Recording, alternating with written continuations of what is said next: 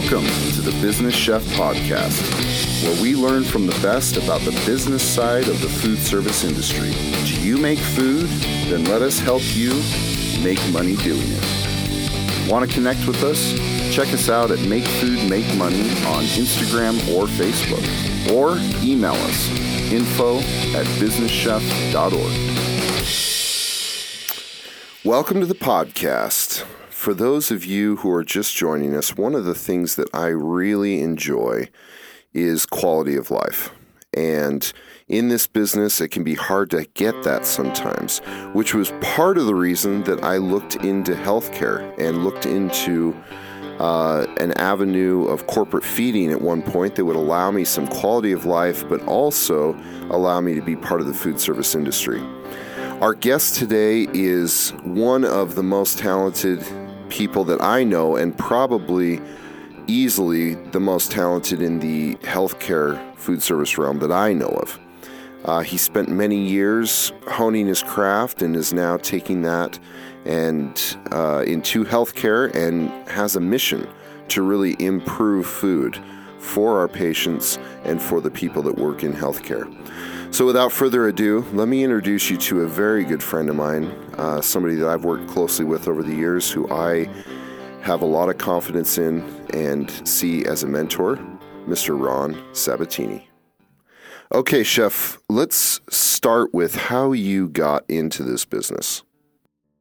Many years ago, as a young teenager, I had an opportunity to break into the business for a one-weekend job only with a friend of mine. We were at his home, and his mom came home and reminded him that he was scheduled to work that weekend. He didn't want to go, and I was listening to this conversation, and I raised my hand and said, I'll go, let's go together. And I found myself 3 hours later at a very large banquet house doing what I believe was a political function for 2,100 people. And my job was to feed dirty dishes into two 40-foot-long dish machines. And somehow in that weekend, where I worked actually Friday night, Saturday, and Sunday, I just fell in love with the idea of feeding this huge group all these different meals and watching all of the people in this kitchen as I did my job, which was feed the dishwasher. But watching the people in white and the chef is what really grabbed my attention. I spent as much time as I could watching this man bark orders through a bullhorn and seeing fleets of people and food move upon his commands. And I believe my infatuation with this business started then. I was probably just about 14 years old, and I'm that old that that's the time before working papers were really required. And that's kind of where I got started. I worked that whole weekend. It was a very busy time, and I'd never seen a professional dishwasher before, then alone two of them side by side, 40-foot long each. It was an amazing time for me of learning and socializing with all these people that work there. That weekend led to the facility asking me, did I want to come back the following weekend and do it again? And I did that for quite a few weekends. During my downtime on the dish machine, I found myself always gravitating to where the guys in the white coats were. And I found myself getting in trouble for being there so often by the chef and the sous chefs who wanted me back in the dish room, but I was just infatuated with these guys cooking. And the more I went over there, the more I was noticed. Eventually, they asked me what I like to do food prep in the cold room and start to become part of the team there on weekends around my school schedule. That's exactly where I really got started. Bought my first knife, cutting 12 and 15 cases of iceberg a day and 10 cases of romaine and 20 cases of tomatoes, doing mostly salad and cold ice cream parfait preps every weekend for many months after that. That was the start of my career. As I progressed through that facility and started looking at different options within the educational system, I found that I could go to a VO technical school as well as my high school and take food prep. And this further fed my interest and my need for more information and to learn. And I pursued that throughout high school. I was in food preparation at a VOTEC, which was a great class and course, and made up half my school day every day for 2 years. My last year, I was actually allowed to work at a restaurant full-time, leaving high school at 11:30 in the morning and being at the restaurant by 12:30 and getting out at 8 o'clock at night. And that's how I fulfilled my scholastic requirement through this work program at a restaurant. You know, in hearing you talk about this and in listening to you, I realized how similar our backgrounds were, which is crazy to me because I kind of felt like I was the only one that went that route, which obviously I wasn't. But anyway, very interesting start, and I think a lot of people can identify with that. So what were the next steps for you, and about what time period was this? So in 1981, I was a senior in high school and started looking at apprenticeship programs and understanding what the further education opportunities in front of me were between culinary school, the American Culinary Federation, which was something I was just beginning to learn about. I've since then been an active member of the ACF since 1981. The ACF largely helped to format and form a plan for me in my culinary direction. And I was placed, once I joined the ACF and enrolled in culinary college in Bucks County Community College, then I was placed with a French chef in a French-owned and managed hotel in Northeast Philadelphia. It was a Hilton property, but owned by the French and run in a very French fashion. And I was assigned to a French chef named Michel Four, and Michel was a man who had arrived in this country in '69, and I became his apprentice. And I raced through the ranks of that kitchen and worked extremely hard. I put in, at that time I was now out of regular school and into what I consider the beginning of my college years, completing 2 years of a 3-year apprenticeship with Michel at that hotel. One weekend, probably about a year into my employ, he took me onto the back dock and he handed me a 6-prong chipper and an ice block that had been tempering for 2 hours. I had no idea that I was going to be into this today. And he handed me that and said, "We need a boat to serve shrimp in for this buffet tonight." And I had watched different people do ice carvings on the back dock, and I was always infatuated with that, but never fathomed myself at that point doing it. That was the first ice carving I had ever done. And instead of a boat, it looked more like a clamshell, I think, when I was done with it. It certainly didn't look like a boat to me, but the chef made sure that we used it anyway, and we decorated it accordingly and made it look better than it was by itself on display, filled it with shrimp. And that was my first ice carving. Later in my career, I hooked up and started carving more and more ice as an executive chef. And once I broke out of hotels and restaurants and got into healthcare, my first healthcare job was a retirement community, a very elite and extravagant retirement community. So I brought the whole concept of ice carvings on buffets and holidays to that facility and really started doing more and more ice. Later, throughout my career, I actually owned and operated an ice carving business with a colleague, a fantastic carver. We competed around the country and in the NICA circuit for ice carvings, and we did an awful lot of carvings every week. Mostly it was those bridal pieces for those brides-to-be and their mothers is what kind of fed our business. We both had full-time jobs, of course, and the ice carving was an extra, full-time job on top of that. Ice carving certainly opened up a whole nother avenue for me. Later in my career, I actually taught at Penn Tech College in Williamsport, Pennsylvania, where I taught garde manger, and ice carvings was one of the main topics of the program, as well as vegetable carvings and buffet displays and whatnot. So the things that I learned as a young man, as we do in this field, kind of carried forward throughout my career and, eventually got me on different plateaus and levels of comfort to the point where I was actually able to teach others what I had learned and the craft that I had become, somewhat of a master of. So I'm really curious, though, how you go from becoming this artisan ice carver with your own business into really pursuing a passion in healthcare, because you are arguably one of the most high-profile chefs in the healthcare industry. So I'm curious how you got into that and why.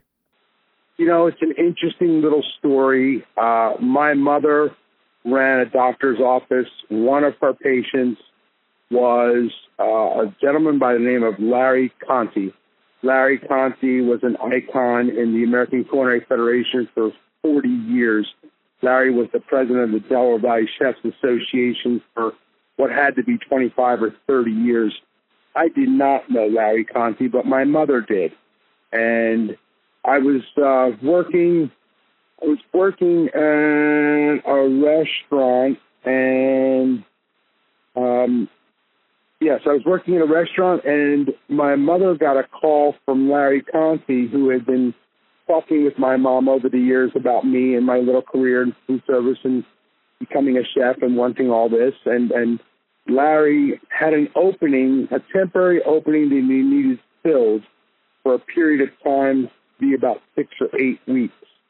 Apparently the sous chef at this retirement community, while doing a chicken demonstration, almost cut his whole thumb off. And they asked, they were looking for someone to be the sous chef under a German chef there to continue to keep quality together, as the sous chef was going to be out of work for quite a long time.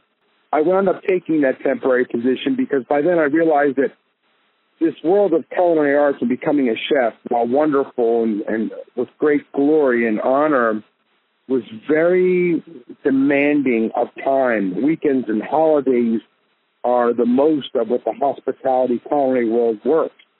And I was certainly paying my dues and never gave it a second thought. But when I start to hear about these other jobs that are culinary in healthcare and educational food services, these were much different work weeks.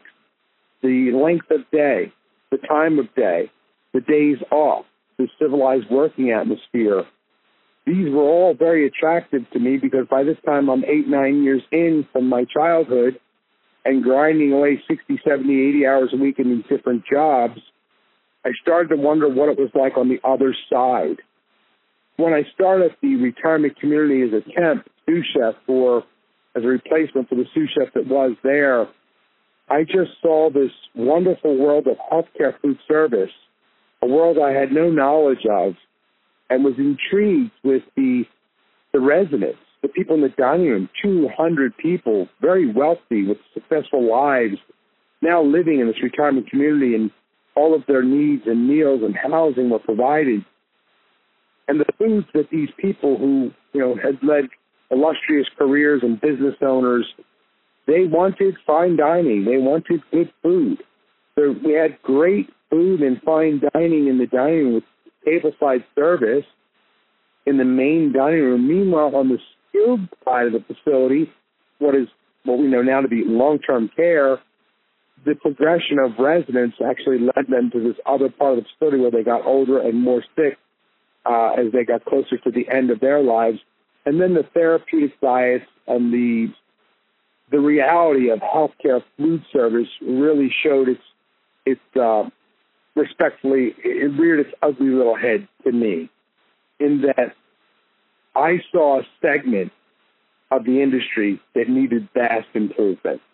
And with the culinary skills that I put together to that point, I felt that this was a segment that I could have a real impact on. And I started with things like purees and just doing them completely differently. The Frenchman had us pureeing broccoli and typing it on the plate to make it look beautiful as a fine dining attribute. Meanwhile, these patients with therapeutic puree diets were getting puddles of liquid that were barely the consistency of mashed potatoes. So I began to apply some of the skill sets of fine dining into the healthcare atmosphere. And with that whole mantra moving forward, I went from area to area within that institution, that retirement community, and really just readdressed all of the recipes and all of the service levels of delivering meals to patients, both in the dining room and in the long-term care facility. I found the residents were very appreciative. They knew me by name. They recognized the changes that I was putting in place and appreciated them. And I realized that there's a whole industry out there of healthcare food service that's crying for change, that's overly clinical and way under culinary for what it should be for good food. I remember those days having conversations, almost arguments with dietitians about the scrutiny and the severity and the strictness of the different diets, and how the lack of seasonings and presentation levels of those foods on the plates were affecting the residents' desire to eat and eat with their eyes first and enjoy the food second. They were making decisions with their eyes before even tasting foods. And when they tasted the foods with the extremely bland diet, 2 gram low sodium, finding ways to bring food flavors to the surface without using salt became my next real hard approach towards making things better in that arena. And I spent 5.5 years. Ultimately, I went from a temp to a full-time sous chef, and not that long at all after I was the executive chef in that facility because of the accomplishments and the strides I was making. And I was there for 5.5 years. And when I left that facility, I broke from retirement communities into acute care hospitals. Started doing the same types of approaches in acute care that I had done in long-term residential care. And I've been, since then, it was 25 years plus in healthcare food services, between contract management and self-operated facilities.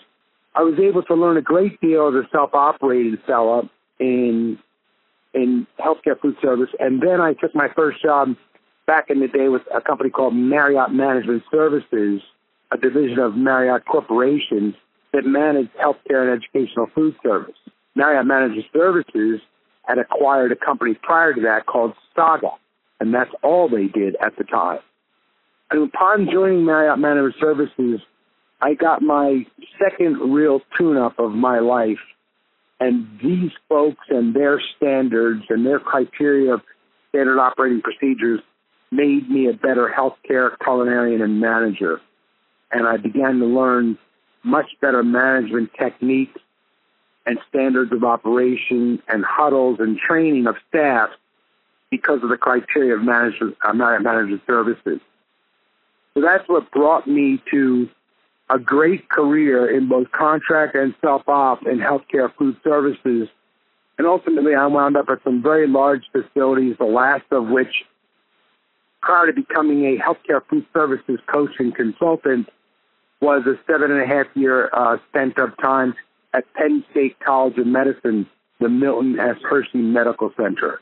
And we moved mountains there together with that team, put a lot of changes in place, went from $6,000 a day retail money to $22,000 a day, redesigned much of the facility, the kitchen, our retail outlets.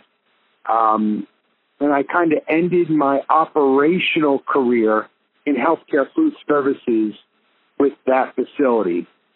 So then after your career with Hershey Medical Center, you then transition into what I think a lot of people would really like to do or really like to get into, which was consulting. And that has obviously set you up to kind of where you are today. So tell us about that journey. How did you make that transition from day-to-day operations into consulting? I was hired with a company off the West Coast called DM&A, and they asked me to be a consultant coach for them in healthcare food services based upon my reputation. And I left the facility I was working, and my start date was confirmed. And the next thing I know, I'm standing in a kitchen I've never been in Vineland, New Jersey. I've been asked to come there to foster change for the better with a 4-day window to get it done. I felt a lot of pressure and anxiety prior to getting there and had reviewed what my approach would be time and time again prior to walking through the door, not knowing what I was walking into. And that's one of the most interesting aspects of consulting and fostering change for the better food service improvements in facilities as a consultant. You don't know what you're walking into, and you really need to be prepared for any scenario and every scenario.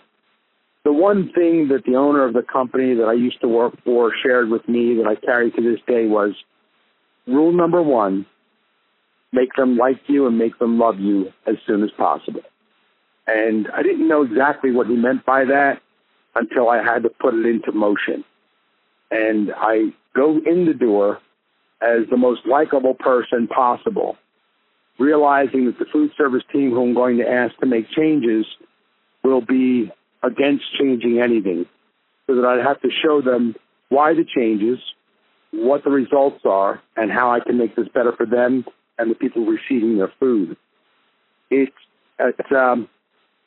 The clock is always ticking as a consultant.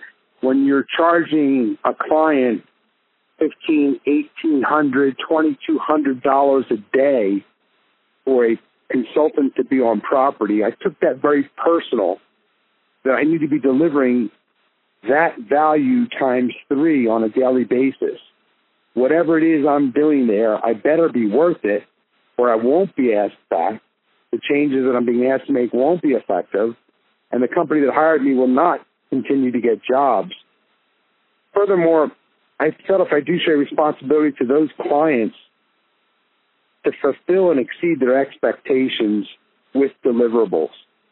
So often, especially in my first few years, while being dispatched or assigned to a particular product in a particular facility in a particular state or city with a very particular set of deliverables or goals, my approach was always to exceed the deliverables that they were expecting and give them more as much as I could.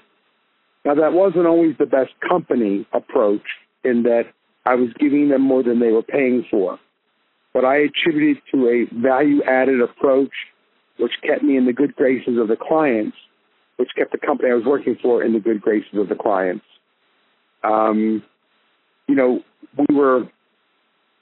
We were directing at a director's level, making changes from director level procedures and how they went about their daily day, right down to how the dishwashers make changes in their facilities. And that is much of similar to the work that I do to this day. You're going to affect change on a great many people in a facility to either change the venue of the style of service, or creating new menus, or creating new recipes, or action stations, or patient specials. You're affecting the amount of work that others have to do. Rarely is that met with open arms and a welcome audience. So you need to be aware of those pieces right up front. When people ask me questions like you've just asked, Chef, one of the things that I tell people who want to be chefs, if I didn't get a particular course that I think was necessary in food services in my college education, which was Johnson & Wales Culinary in Rhode Island, it's psychology. Nowhere in my schooling, in the program that Johnson & Wales offered then or now, are there any psychology classes. And while you don't need psychology to cook, getting human beings to do something differently than what they've been doing, asking them to work harder or do things differently, is very much a human psychology piece that I wasn't educated in. And you can't just walk in and bark orders like, our forefathers in this industry used to do. So I've said this to many people before. I wish I had some psychology classes, because really came very natural to me. I was a fat kid from Philadelphia, and I'm Italian, right? So food was close to all of our hearts no matter what. So cooking was easy for me, any style, any type. Dealing with the human beings to foster change is where I felt the most rub or the most pushback. And I've become an expert at how to deal with people, self-taught. But if there was a class that I think that would help people, young culinarians that might be coming up through the ranks today, a side class for them, a great move for them would be to take a psychology course and learn a little more about human behaviors and how to foster change in human behaviors, because to this day, that is the one piece that continues to give a little rub and a little pushback and requires significant caressing. You know, it's very interesting that you bring those points up, because I, for one, have always felt like our culinary schools in particular train us in the skills that we need, maybe physically, but there's a lot of things from a management standpoint and things that maybe we're lacking in a little bit. And at the end of the day, a business is a business, whether it's food service or retail or whatever, and you need to have certain skills and certain pieces of knowledge to enable you to be successful in business, not just food. So with that said, you've helped hundreds of clients all over the world as part of DM&A, and then obviously some unexpected things happened. I lost my job December 27th, 2017. 2016, my apologies, much to my surprise, as a kind of the director of culinary for DM&A. The company decided to go in a different direction, and I was not going to be part of that new direction. And for the next few weeks, and you know, for those people listening, you will lose jobs. You will get terminated. You will quit jobs. You will want to quit jobs, and it's a hard thing to go through, but you pick yourself up and you move forward with what you know and what you're capable of. So after some time alone in my home, basically unemployed, I started to think of all of the things that I've done around the world and in all the facilities that I've been in this country. What was hundreds of clients, and had done a great job with almost all of them all of the time. And I realized and got my own confidence back underneath my feet, because when you lose a job or you get terminated or you're asked to resign or something like that, for whatever reason, your confidence in who you are and what you do is absolutely removed. And people don't know that until they go through it. And it's a painful thing to survive and go through. But dwelling on who I was and what got me to that point and where I was and what my next move was going to be, I realized I'm an absolute expert in this industry, and there's maybe a handful of people in this country that know what I know and can do what I can do the way I do it. And looking on the internet and talking to my colleagues and being at all the different conferences over all these years, I've seen many different people out there running consulting businesses. So let's fast forward to today. Actually, let's back up. February 2017, I got serious and said, I'm going to work for myself. And I got an employee identification number and wound up going through the processes of, potentially building a website and getting ready to maybe launch this whole concept. The concept that I was dreaming about, was thinking about building, is now a reality for me. And www.healthcareculinary.com will bring you to my website. I own and operate, I'm the operating manager of a company called Healthcare Culinary Consulting International. And it's exactly what I've been doing for the last 10 years, only now I'm doing it for myself as my own employer, so to speak, self-employed. And I'm actually already bringing in independent contractors. Much to my satisfaction, I have a very good reputation in the industry and lots of people that realize that I can help them. And I have been operating now in this last, seriously 10 months, this small company under my own self-employed. And I have been to Abu Dhabi and have more work scheduled in 2018 with Abu Dhabi. A room service contract was just signed there, and I'll be heading that up. I have work in the Pacific and the Hawaiian Islands. I have work around the United States with individual clients from my past or in my last year where people have, they called me instead of maybe another. And I also have some corporation work in that a major company, food service equipment company, is providing me with 4 days or more a month to help them with different pieces of their equipment and processes and implementation. So I am gainfully employed. I am my own boss. I share with independent contractors some of those responsibilities as needed, and I'm doing very well. I'm not making yet the kind of money that I was used to, but I see that 2018 is going to be a very different year for me. And I couldn't be happier about how this has all shaken out here over the last year. It's been very interesting. It's been humbling, to say the least. You do some soul searching, you get sad, you get depressed, then you get mad, and then you get going. And, the same driving enthusiasms and initiatives that brought you to the point of being a great culinarian and a great manager start to come back out of you, and you move forward. And this is what I've done this year. It's been very exciting, a little scary.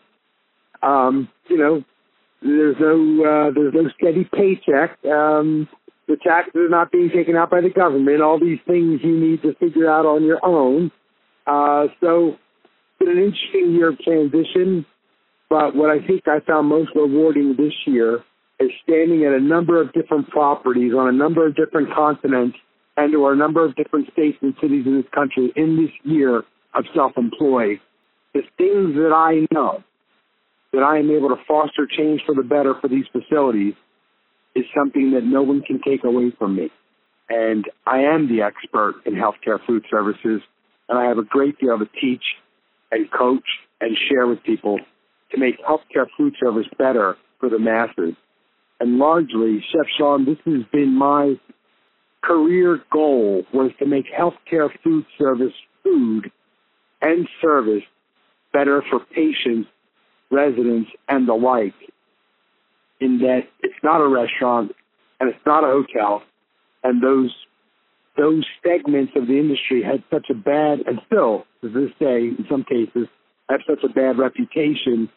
I am able to foster the change to fix that and make it better for others.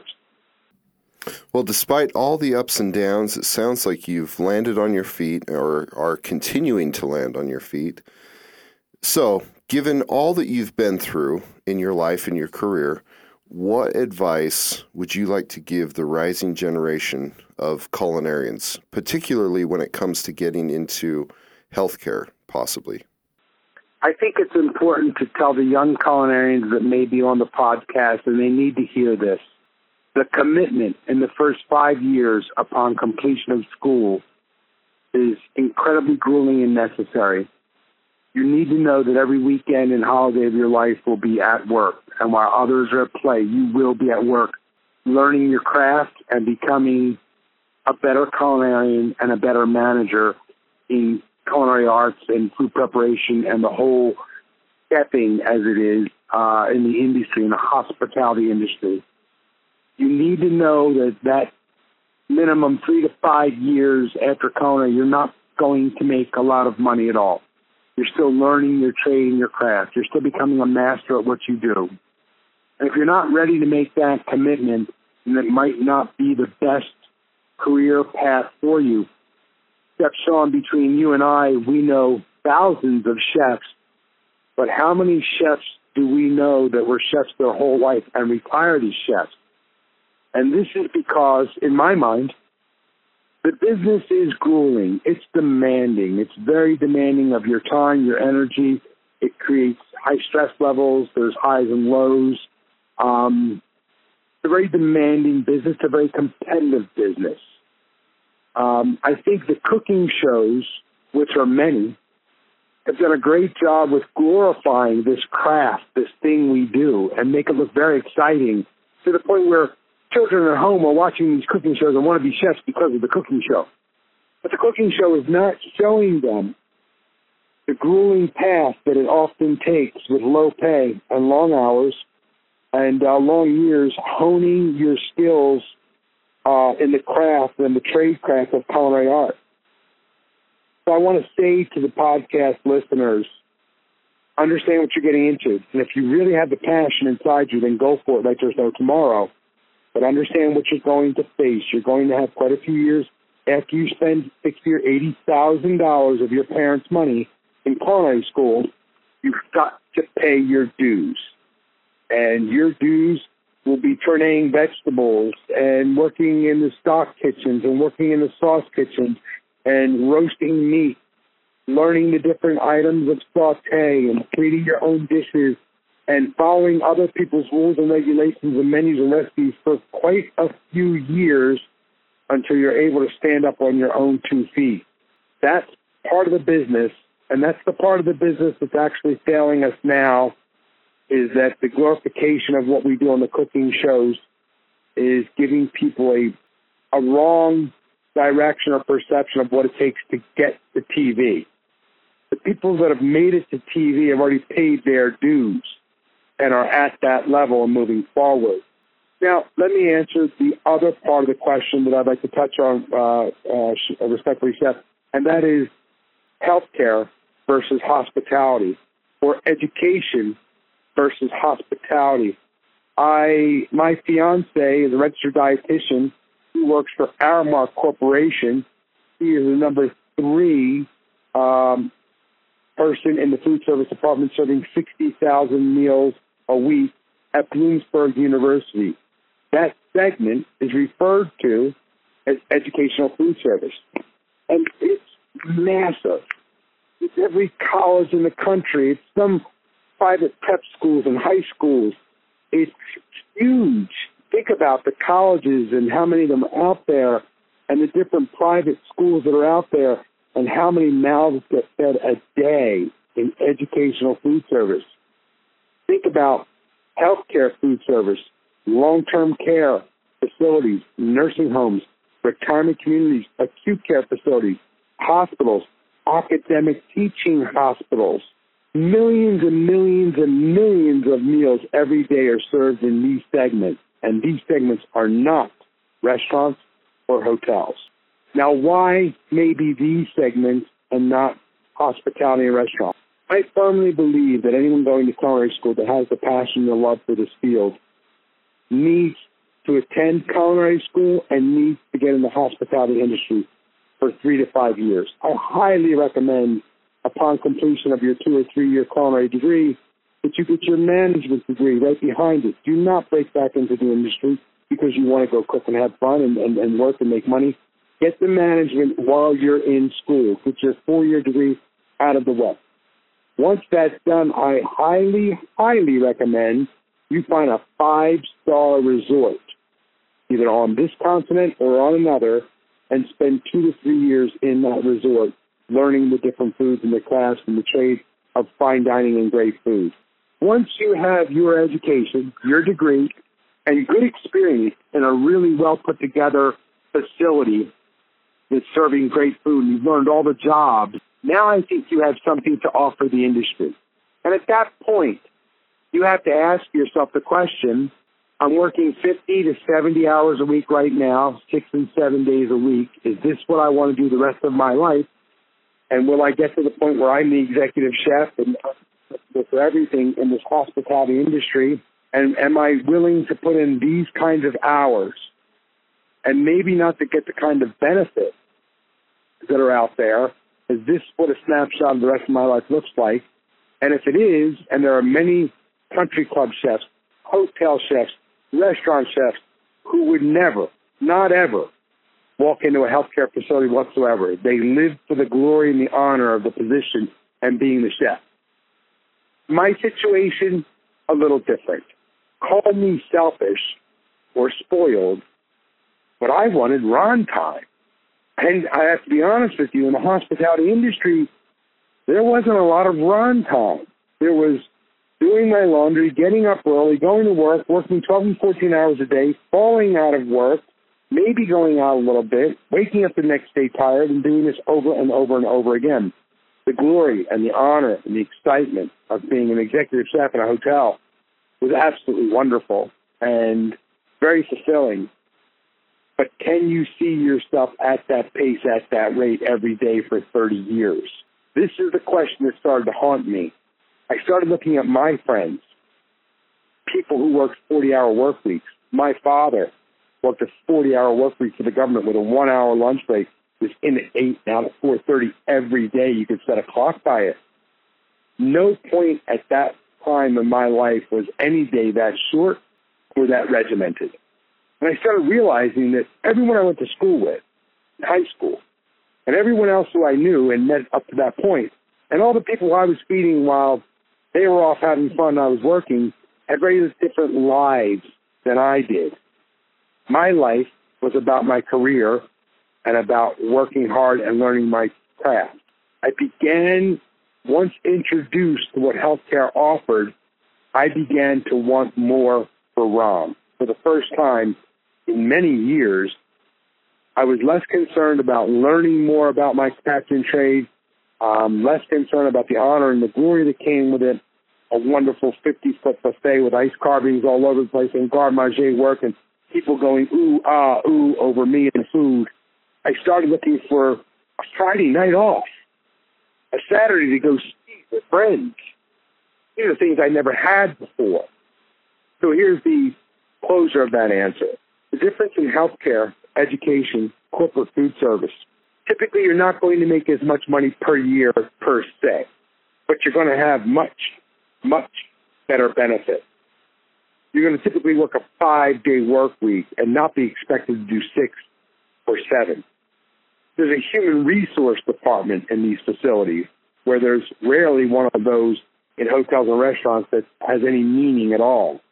There's rules and regulations and how people are to be treated and mandates and regimentation of the psychology, the human part of those businesses, taking care of employees, the benefits, the length of day, the work week, and the ability that when you're done, you can walk out of there and kind of be done and not worry about the breakfast cook tomorrow morning at 4:30, or at least not worry as much about him. I found for me, Chef, that being in one of the side industries, what is healthcare for me and educational for many that I know and corporate for many more that I know, these guys went to school, honed their trade and craft skills in the industry. When I say that, I mean the hospitality industry. Then they took what they knew and they found a way to make it work for them in a different service style, different level of industry, different segment, and found a way to make it all work for them. Working 5-day work weeks, many people having dinner with their families every night at their kitchen table, leaving on a Friday night and coming back on a Sunday afternoon with the family because you're off on the weekend or every other weekend, or you work one weekend every 4. Look at corporate food service. What a blast. You're in at 6. You're out at 2. They're closed on weekends and holidays, and you've got a high budget for food. You're feeding lawyers and corporate people and executives, and they don't mind buying lamb chops at $12.95 for lunch, and very different types of food budgets in corporate food service versus educational and healthcare. But the other segments, by and large, offer a much greater level of human civilization in your own life. Now, that's my opinion, and this is what I've learned to be true in the industry. Again, my opinion, it's a more civilized atmosphere. But to say it out loud, Chef, I don't think that you can be as successful or as impactful until you've been to culinary, spent time in the industry, hospitality, honed your skills, and then take that package, or what I call take that act, to these other segments of the industry, and you will flourish. You'll flourish. You'll be appreciative. You'll be appreciated. That's a big piece. The level of appreciation that you get in these other segments is often shared with you, and you can see it and feel it. And I think that, for me, is a strong piece versus the hospitality industry where, let's face it, sometimes these chefs get chewed up and spit out. and the level of appreciation, job satisfaction, job well done, those feelings are never cultivated or experienced. And I've experienced the better side of all of those things in my, what is probably 28 years, 27 years in operations in healthcare food service. Well, I can safely say that you've given us all a lot to think about, especially those young culinarians coming up through the ranks and even those who maybe considered healthcare but dismissed it. I think there's more to it than meets the eye. If someone were to want to reach out to you, is that a possibility? Any young culinarian or somebody or their parents looking for more information or more opinions or looking to speak to somebody about what it takes to succeed, I want to make myself available to them. Okay, what's the best way to get a hold of you? My email is chefronsab@gmail.com. My phone number, 610-972-8983. And the website for my company, www.healthcareculinary.com. Chef, thank you so much for your time today. You are an incredibly busy guy, and we really appreciate all the knowledge that you've imparted. Any last words of advice or encouragement you'd like to give? One last note. As we come up through the ranks in these kitchens, we learn a lot from everybody who we work with and speak with and work for. And I've always believed strongly in putting back into the kettle what I took out. And I could not be happier providing your audience with my contact information, because in my mind, that's all about giving back what I took out all those years ago as I was learning and honing my craft. So it's my pleasure. That's my man. Thanks, Ron. Thank you very much, Chef Sean. Have a great day, sir.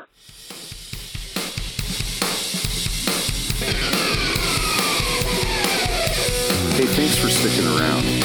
Be sure to share this podcast with your friends, family, coworkers, or anyone who's interested in making food and money. And when you get a second, give us a review.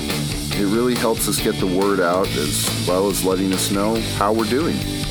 Want to connect with us? Check us out at Make Food Make Money on Instagram or Facebook. Or email us, info@businesschef.org.